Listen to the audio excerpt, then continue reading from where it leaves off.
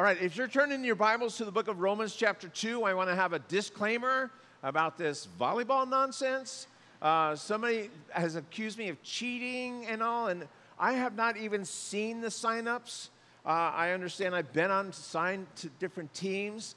These people forget I haven't played in 90 years. So the Ichabod, remember, the glory has departed. But I just hope I don't break something, tear something, or embarrass myself or my team. All right, Romans chapter 2. I was helping with the child ministry, child care. Last Tuesday night, it's for the women's meeting and the men's meeting at the same time. We do the child care and they're getting a little rambunctious. It happens. And my grandkids were model citizens, but some of your kids, we should talk. Now, there was one of the best nights ever. And so Arya, my granddaughter, says, hey, she looks this up online. And if you're vacationing this summer and cruising with kids, you might look this up. 100 what would you rather questions for kids. So one of them was, would you rather have one eye in the middle of your head or two noses? And so what they had to do was one eye is on one side, two noses on, and they got totally into it. Another one was, would you rather never have to shower again? Remember, these are kids. They like gross stuff. Never have to shower again or never have to clip your toenails again. For some reason, that was a big hit for these guys. Would you rather be able to fly or be invisible? Now, right hand, left hand, and then it's like they're all either trying to fly or my 6-year-old grandson thought he was invisible. I'm going, dude, it's not working for you, but would you rather, this one's deep, would you rather be the worst player on a team that always wins today in volleyball, or would you be the best player on the team that always loses? There's a pride factor on that one. Just a couple more. Would you rather be the funniest person alive or the smartest person alive? Well, the funniest, that's a no-brainer. Everybody wants to be funny. Would you rather be married to a kind person or a terrible person? That one's mine. That was not one of the kids' questions. But it's to illustrate, of course I am married to a kind person, usually. Sometimes I rub her wrong way. But of course I'd rather be attracted to a kind person. How about a kind God? As opposed to a terrible God. See, God loves to be kind. That's what we're going to deal with one of my favorite scriptures of all times, Romans 2:4. It explains a lot about our response to God and His goodness. He loves to bless people, but He's often misunderstood. Or He's taken for granted. Or how about this one? When He's silent, people think, He's approving my sin. I used to share with this around the corner from our place in Florida. We had a 7-Eleven. And I knew the guy. I knew what sin he was hung up on. And I'd always share with him and he'd always go, you don't know. And I do know. And God's ready to forgive you. So one night, another guy from college hears me doing this, and he comes up to me and goes, yeah, you know what? I used to be into that. Okay. And I left. I just walked away. I walked away from Jesus, and you know what? No lightning bolts. Nothing struck me down.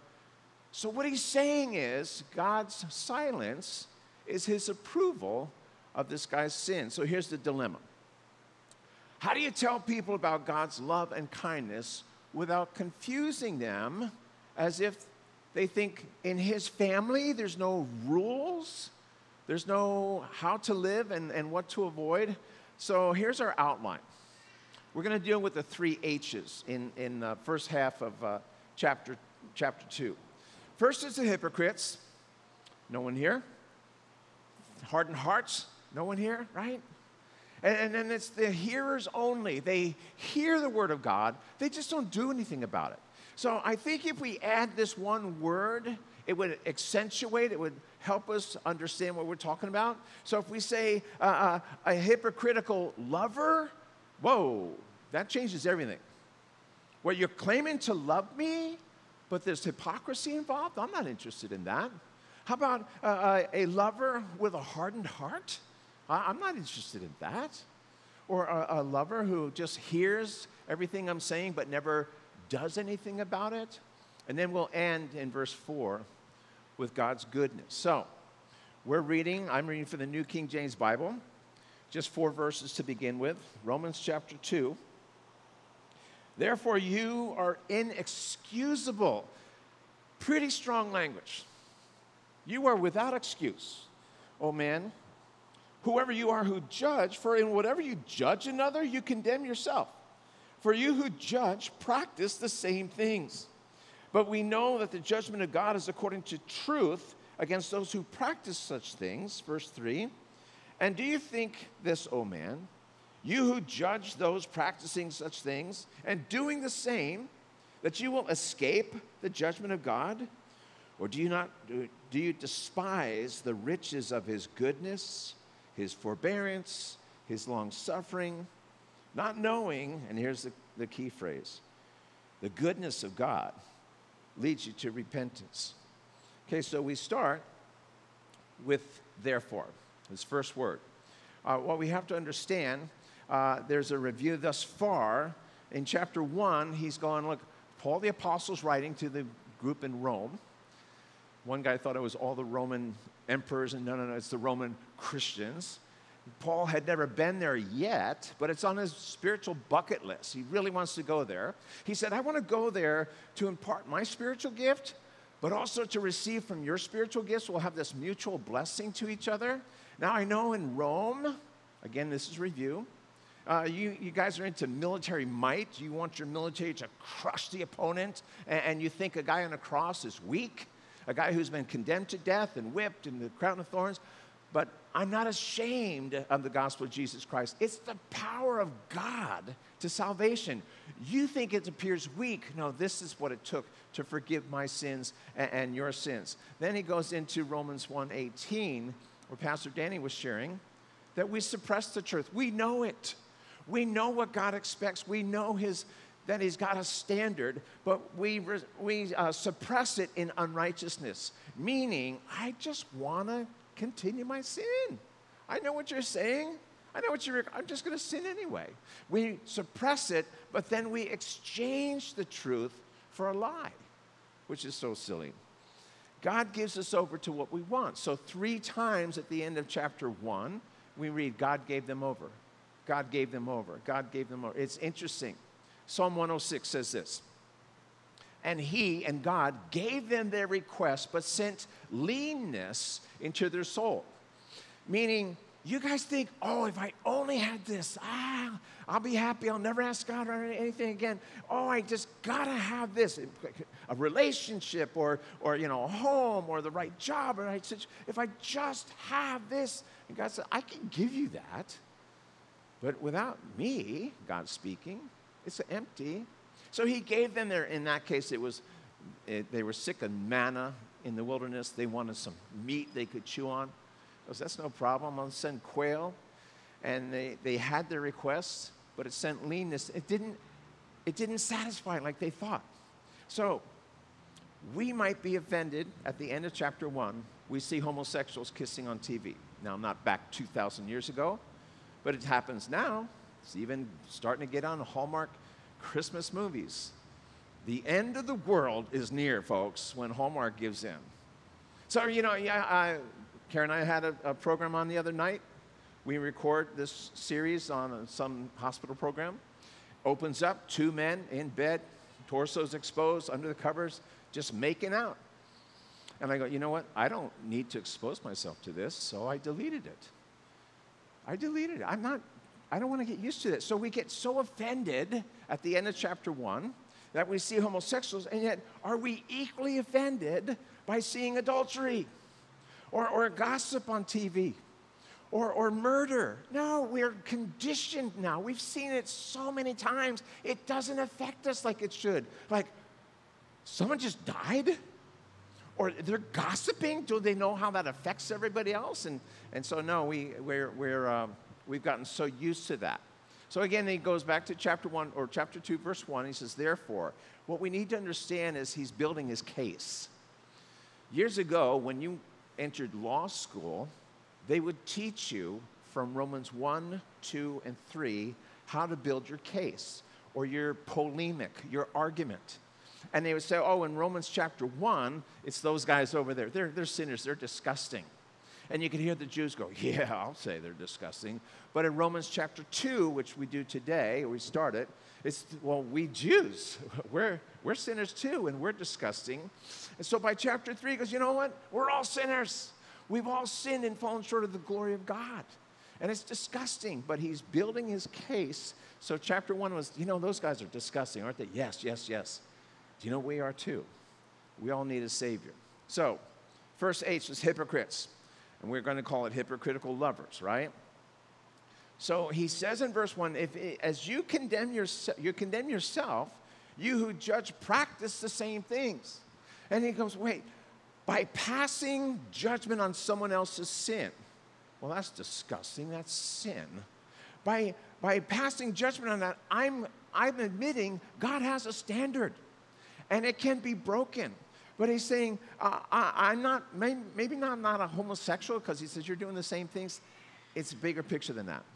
Okay, I didn't do that exact sin, but the homosexuals, they've broken God's standard, and we have too. That's what he's saying. Oh, that sin is disgusting. Yeah, well, you've done plenty too. All right? So, the hypocritical lovers, this was the sin, hypocrisy. This is the one that just ticked off Jesus the most. Matter of fact, if you go into Matthew chapter 23, 7 times, now this is right before the cross, 7 times Jesus goes off on the Pharisees and saying, you hypocrites. He actually said, woe to you hypocrites. When you read woe in the Bible, it's nothing good. Nothing good's following that. Woe, you hypocrites, 7 times. And he sounds them for stuff like the way you treat widows, or the way you treat people in need. It's disgusting. You're a hypocrite. The way you make people jump through spiritual hoops. He said, you yourselves won't jump through it, but you're making others do that. Oh, if you want to be right with God. So what a hypocrite. He finally said, you know, you're a bunch of whitewashed tombs, which means on the outside you're all primped and pretty and shiny, but on the inside you're full of dead man's bones. Whoa.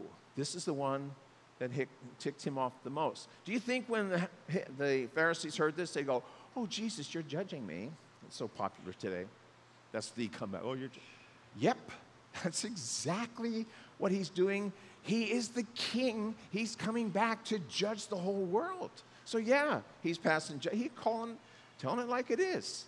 You guys, we're hypocrites. Now, before I lose you, in 1 Corinthians 6, it's talking about all kinds of sexual sins. And more than that, all kinds of sins. And it says, such were some of you, but you've been washed. You might not have been in this category, but you are in a category. We all are. And as Christians, such were, past tense, but we've been washed. So the question is, how am I, or when am I most hypocritical? Here's your application. When I'm blinded to my own sin. I'm judging others for their sin. That is so disgusting, and I'm blinded to my own sin.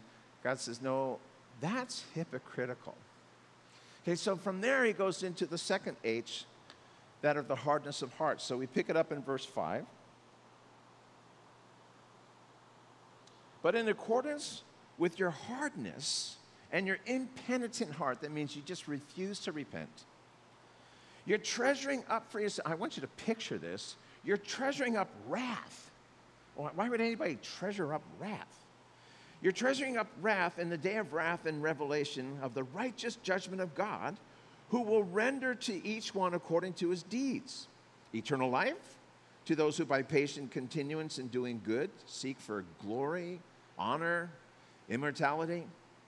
But to those who are self-seeking and do not obey the truth, but they obey unrighteousness, indignation, they'll get indignation and wrath, tribulation and anguish on every soul of man who does evil, of the Jew first and also the Greek, but glory, honor, and peace to everyone who works what is good, to the Jew first and also to the Greek. There's no partiality with God. So what we're doing is, before we get to the goodness of God, that would be like the diamond, the glistening diamond. When you go to buy a diamond ring, the jeweler takes out like a black velvet material or dark navy blue. So with that bleak back or black background, puts on the diamond and whoa, the contrast. So we're still into the bleak black background here, and in the contrast is the goodness of God. So here it's hardened hearts, or we call it hard-hearted lovers. It's kind of an oxymoron. So Jesus said in the end times, and this is in Matthew 24, he said, because sin will abound, the love of many will grow cold. We're witnessing that today because sin just seems to be everywhere and people are so into their thing. Christians, believers are going, you know what? I'm just going to take care of self. I'm growing cold. I'm tired of hearing that guy confess. I'm tired of what that girl's doing. I'm just going to be self-sufficient and wait for the rapture. Wait for the Lord to come back. It's exactly what Jesus said would happen. Now, it's a scary condition. Here's another way the word is used. In the book of Mark, chapter 6, that might strike wait, what happened in Mark 6? Jesus fed the 5,000 men, let alone the women and children. So a huge crowd.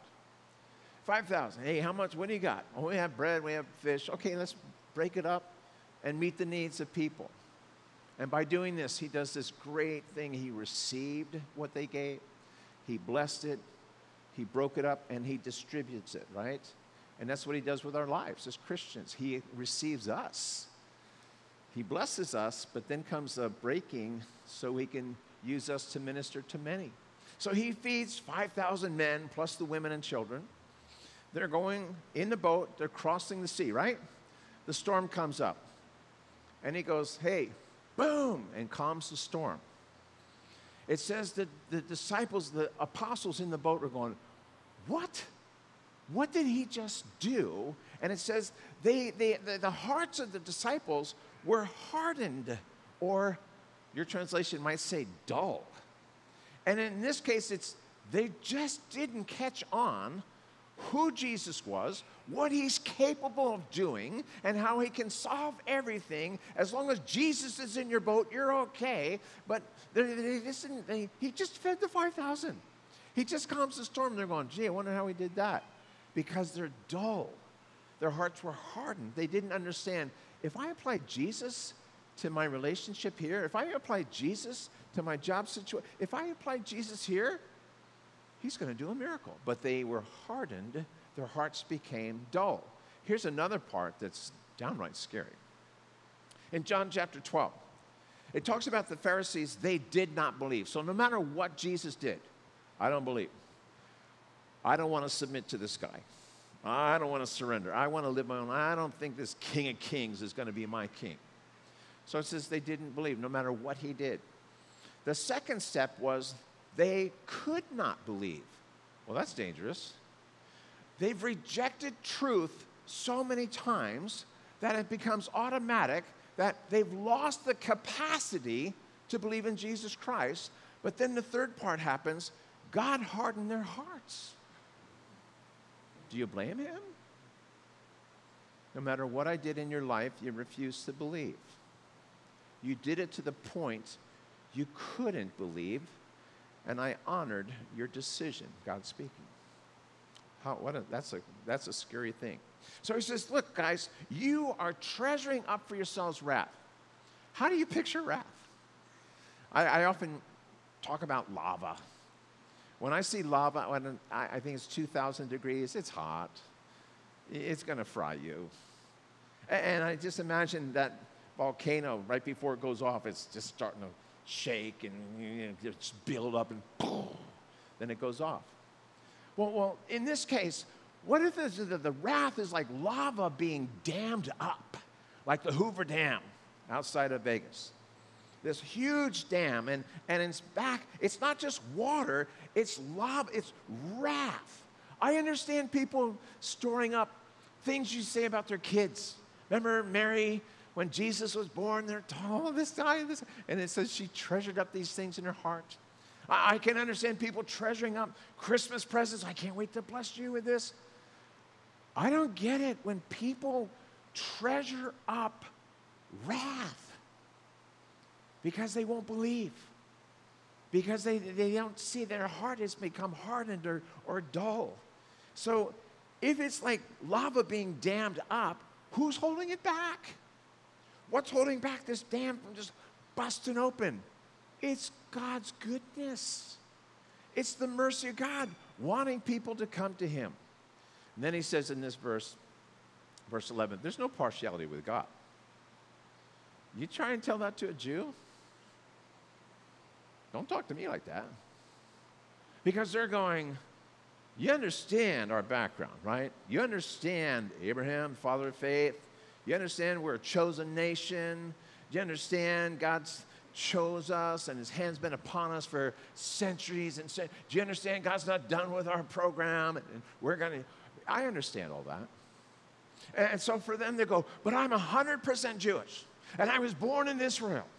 So there's Paul's saying, there's no favoritism here. There's no partiality. There is for me, because I'm 100% Jew speaking. Well, you know what? That's a great heritage, but that's not going to get you into heaven. For them to go, I'm 100% Jewish, I'm born in Israel, all that tells me is your mom and dad were Jewish, and your mom was located in Israel when she delivered you.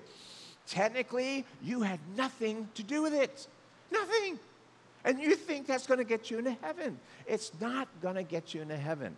There's no partiality with God. You come to him out of grace, with repentance, with faith. Now, I grew up Catholic, and I remember one day some Baptists came to my front door. And I opened the door, and they're, hey, we're here, we're Baptist. I go, what? I just said, we're Catholics, and I closed the door. And I literally walked away going, don't they know there's no Baptists in heaven? I thought because I was born Catholic, I'm in. Now, I couldn't figure out why they're Baptists. My wife was raised Baptist. Dad was the choir director for 25 years. First into church, last to leave. She literally grew up thinking, why are there Catholics in this world? Don't they know the Baptists are going to heaven? So God's having fun. He goes, oh, let's have Mike and Karen get married and have fun with it. So we realize now, God has no partiality. You get there by faith. Okay, so by way of application here, how or when am I most hard-hearted? When is it that God would point to my heart and say, Mike, your heart's become dull? And the answer is when I'm convinced that I'm different. Okay? I'm different. There's partiality with God, and he favors me. No, he doesn't. You approach him the same. Did you ever hear about Moses? Moses, you blew it. You're not going into the promised land. Did you ever hear about David? David, you blew it. You're not going to build the temple. And there's no partiality. He actually used them as examples to the rest of the people. Nope, no partiality. So here's another time I get dull when I fail to catch on what God's doing in my life. Remember back in Mark, he just did the 5,000. He just calmed the storm, and they're just not catching on. Gee, how powerful is this Jesus? And so when I'm going through a present tense situation and failing to recognize what God can do in this situation, if I just give it over to him and trust him, he can work this out, I become dull, just like they did in Mark chapter 6. So we come to the final H, beginning in verse 12. For as many have sinned without the law will also perish without the law. As many have sinned in the law will be judged by the law. Verse 13. Not the hearers of the law are just in the sight of God, but the doers of the law will be justified. For when Gentiles who don't have the law by nature do things in the law. These, although not having a law, are a law to themselves, meaning they're following their conscience. They show, who show the work of the law written in their hearts, their conscience also bearing witness, and between themselves their thoughts accusing or excusing them in the day when God will judge the secrets of men by Jesus Christ according to my gospel. So, hearers only.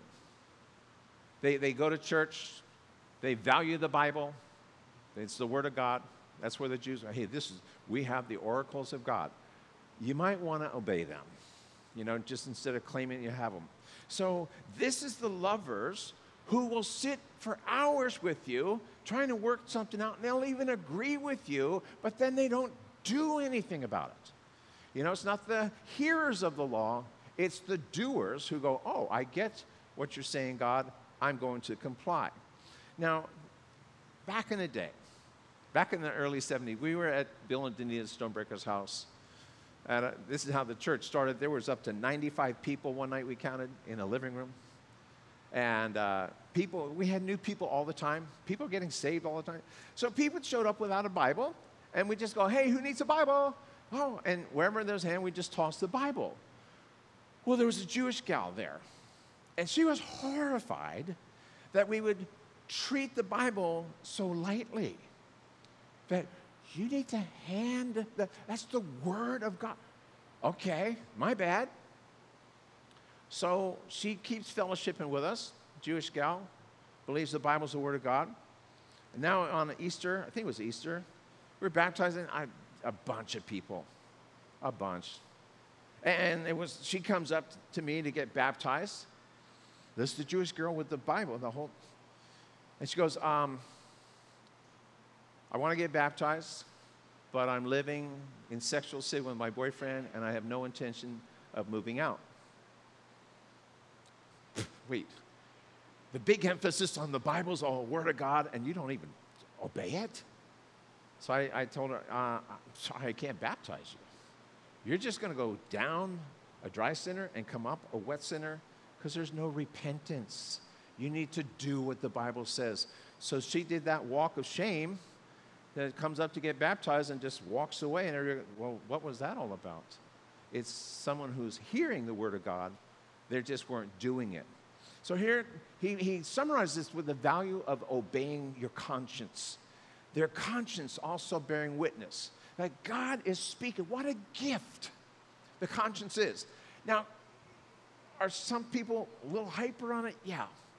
Are others a little dull on it? Yes. But it's the idea of God gave us this conscience to kind of warn us, hey, you're drifting. You need to come back in. Or that temptation, that's not good for you. And so the thing is, we've all violated our conscience. Every one of us.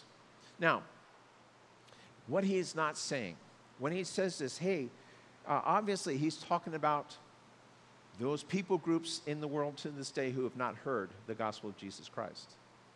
And maybe you've been sharing with someone and they love to bring up this argument, yeah, what about the pygmies in Africa? Hey, I think that's a great concern. Maybe you're going to get saved and become a missionary and go reach the pygmies in Africa. But the idea is, mocking aside, is I can't reach them right now, but God's trying to reach you.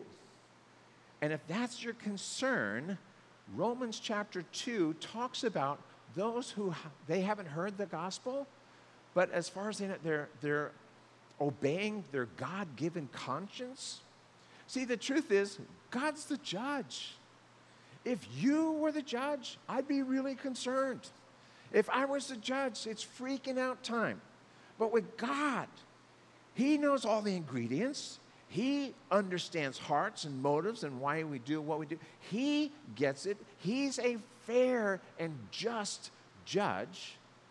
And so he said, what he's not saying, he said, yes, they can get saved.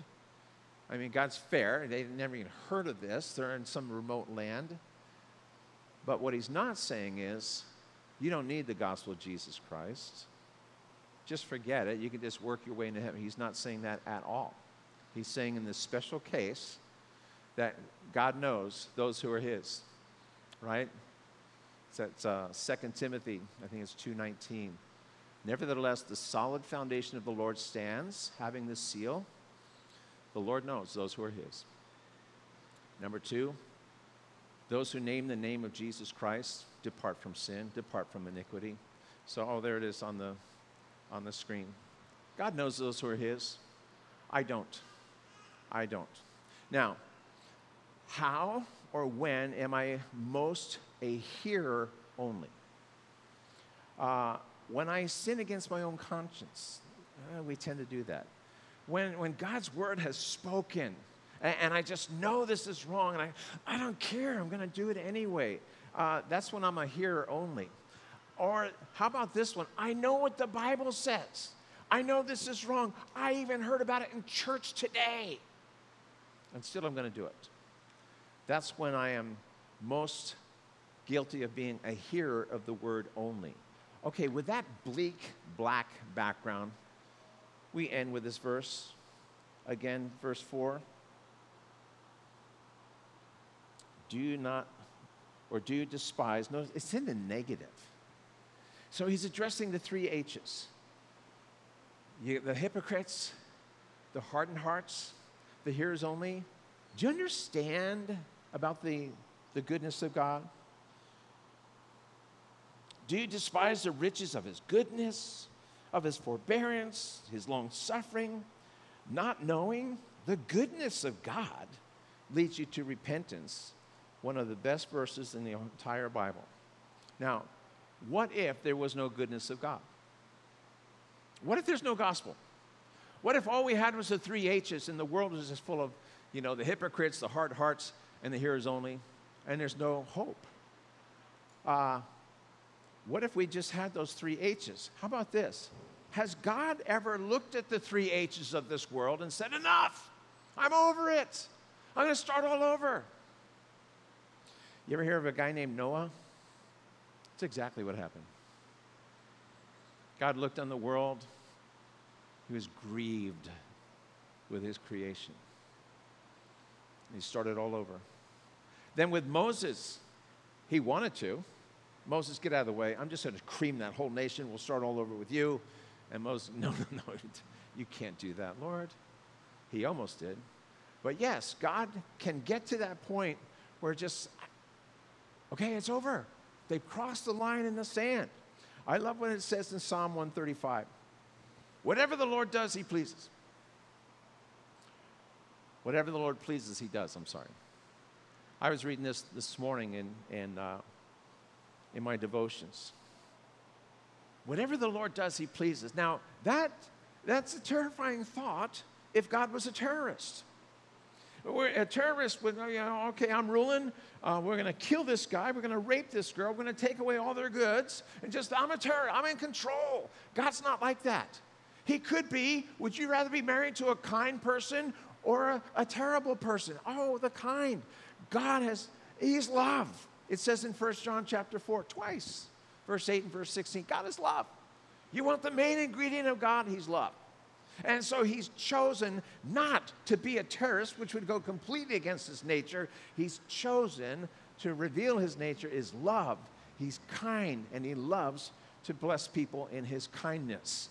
So when you read a verse like this, whatever the Lord does, whatever the Lord pleases, he does, you realize, oh yeah, but he's a kind God. He's just. He's forgiving. He loves to bless. So there is good news. I want to tell you this story to illustrate it. And just real quick, in Judges chapter 6 or chapter 10, the Jewish nation. Now, Judges was just this 7 cycles of sin and rebellion and blah blah blah, just Savior. And so, in one of those cycles, Judges 10, it says the Jewish nation was given over to idolatry. It's easy to do. Isn't it the last verse of 1 John? Watch out for idols, because it's so tempting. An idol is putting something on the throne of my heart where only Jesus should be. That's my idol.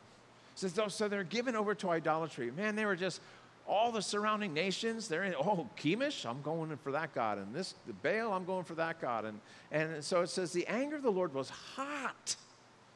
He was bummed. He was ticked against Israel. He sold them into the hands of the Philistines and into the hands of the Ammonites and all that for 18 years. 18 years. Some of you aren't even 18 years old. Others wish you were 18 years old. But in 18 years, remember in the New Testament, that woman who was bent over double, and she walks in the temple, and Jesus walked up and healed her, and they're all ticked off at Jesus because he healed on the Sabbath, and he's going, get real, people. For 18 years, Satan had this woman bound in her condition, and should we have to wait till Sunday or Monday to heal her? Come on, get real. 18 years, he's emphasizing. Do you get how long that is? So for 18 years, these people in the Old Testament were given over to slavery unto their enemies. But there is good news. It says they cried out to God. And if I were God, I'd go, I don't know, you deserve it, right? I gave you everything. I blessed you. I gave you this land. Come on, I outdid myself in human terms. And look what you did with it. It said they cried out to him. And I love this verse in Judges 10:16. It says, his soul could no longer endure the misery of Israel. It was just like, okay, it's too much. I know what they've done. I know they deserve more judgment. I know they deserve the slavery. I know it's miserable, but I can't handle it anymore. I just love this. His soul, God's soul, could no longer endure the misery of Israel. So in his goodness, remember the goodness of God leads you to repentance? In his goodness, he sent a Savior. And in his goodness, he sent us a Savior, Jesus Christ. Now, I love this quote by Pastor Charles Spurgeon. It's over 100 years old. I'm going to quote it. This is on the goodness of God. It seems to me that every morning when a man wakes up still impenitent, that means he refuses to repent, and he finds himself out of hell, and the sunlight seems to say, oh, I shine on thee. This is a long time ago, right? I shine on thee yet another day, as that in this day thou mayest repent. He goes on to say this. When your bed receives you at night, I think it seems to say, I'll give you another night's rest, that you may live to turn from your sins and trust in Jesus. Spurgeon continues, every mouthful of bread that comes to the table says, I have to support your body, that still you may have space for repentance. Goes on, every time you open the Bible, the pages say, we speak with you that you may repent. Every time you hear a sermon, if it be such a sermon as God would have us preach, it pleads with you to turn to the Lord and live. And this is where my personal testimony comes in. Without boring you with details and stuff, I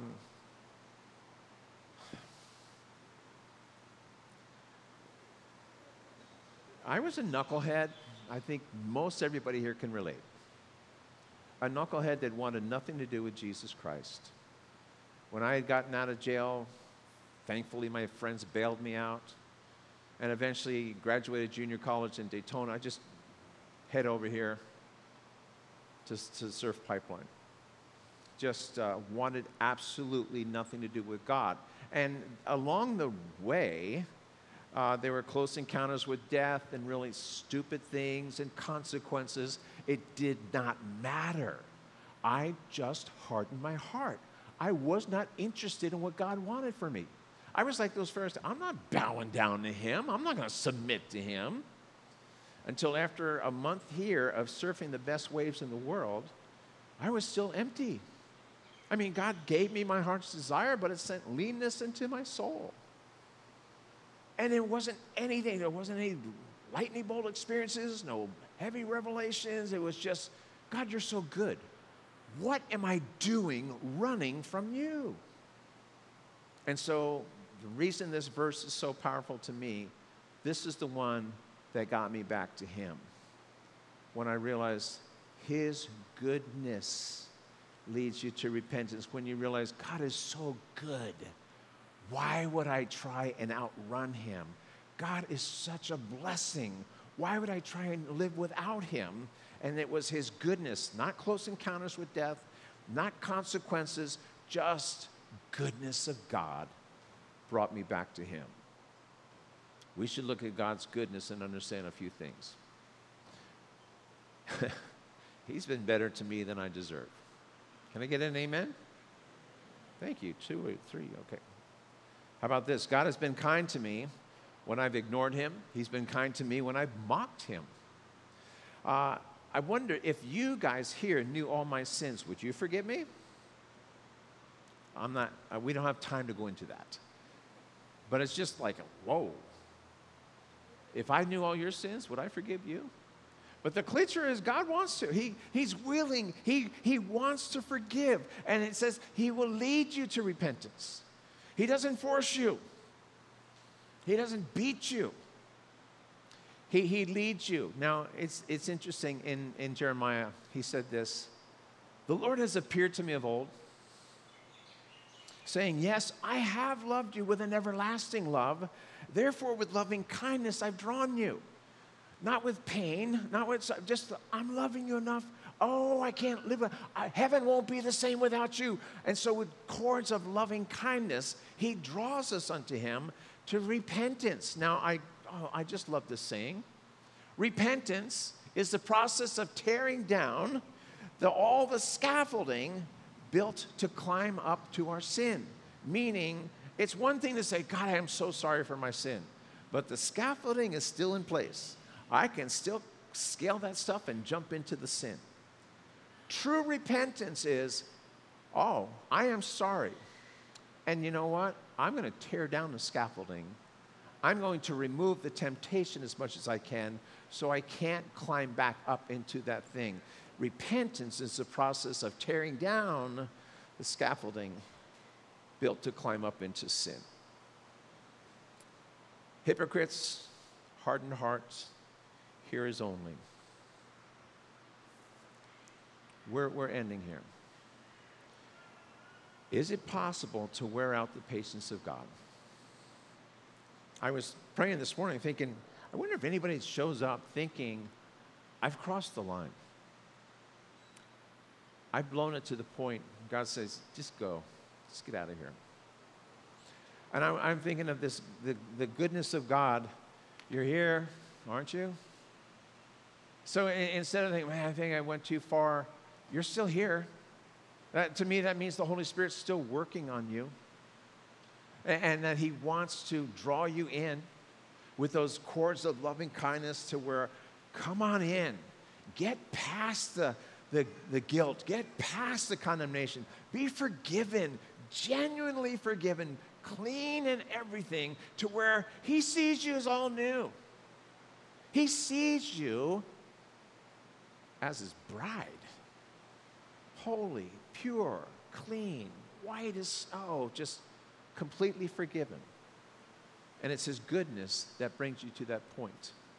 Now, you may be here as a Christian,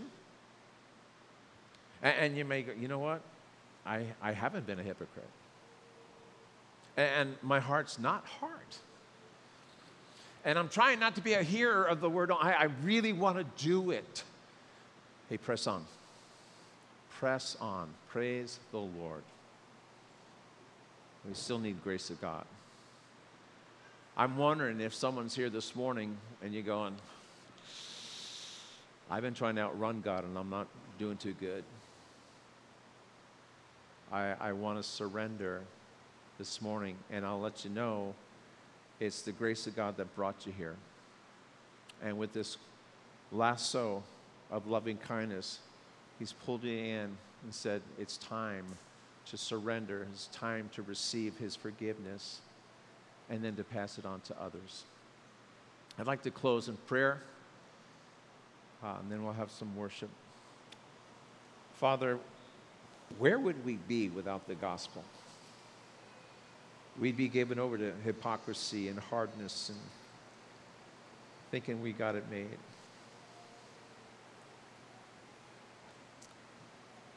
Thank you for sending Jesus Christ. Thank you for valuing your creation enough that you sent your best to buy us back. Lord, I pray for folks here right now who had their doubts hearing this sermon, had their doubts wondering if this is for them. And I pray in Jesus' name you would win them over. That whether it's done right this second, on the way home, in bed at night, there would be such a genuine, fresh surrender and acceptance of your forgiveness, and acceptance of your strength, your resources from heaven, so that we can live a life that pleases you. We pray this in Jesus' name. Amen.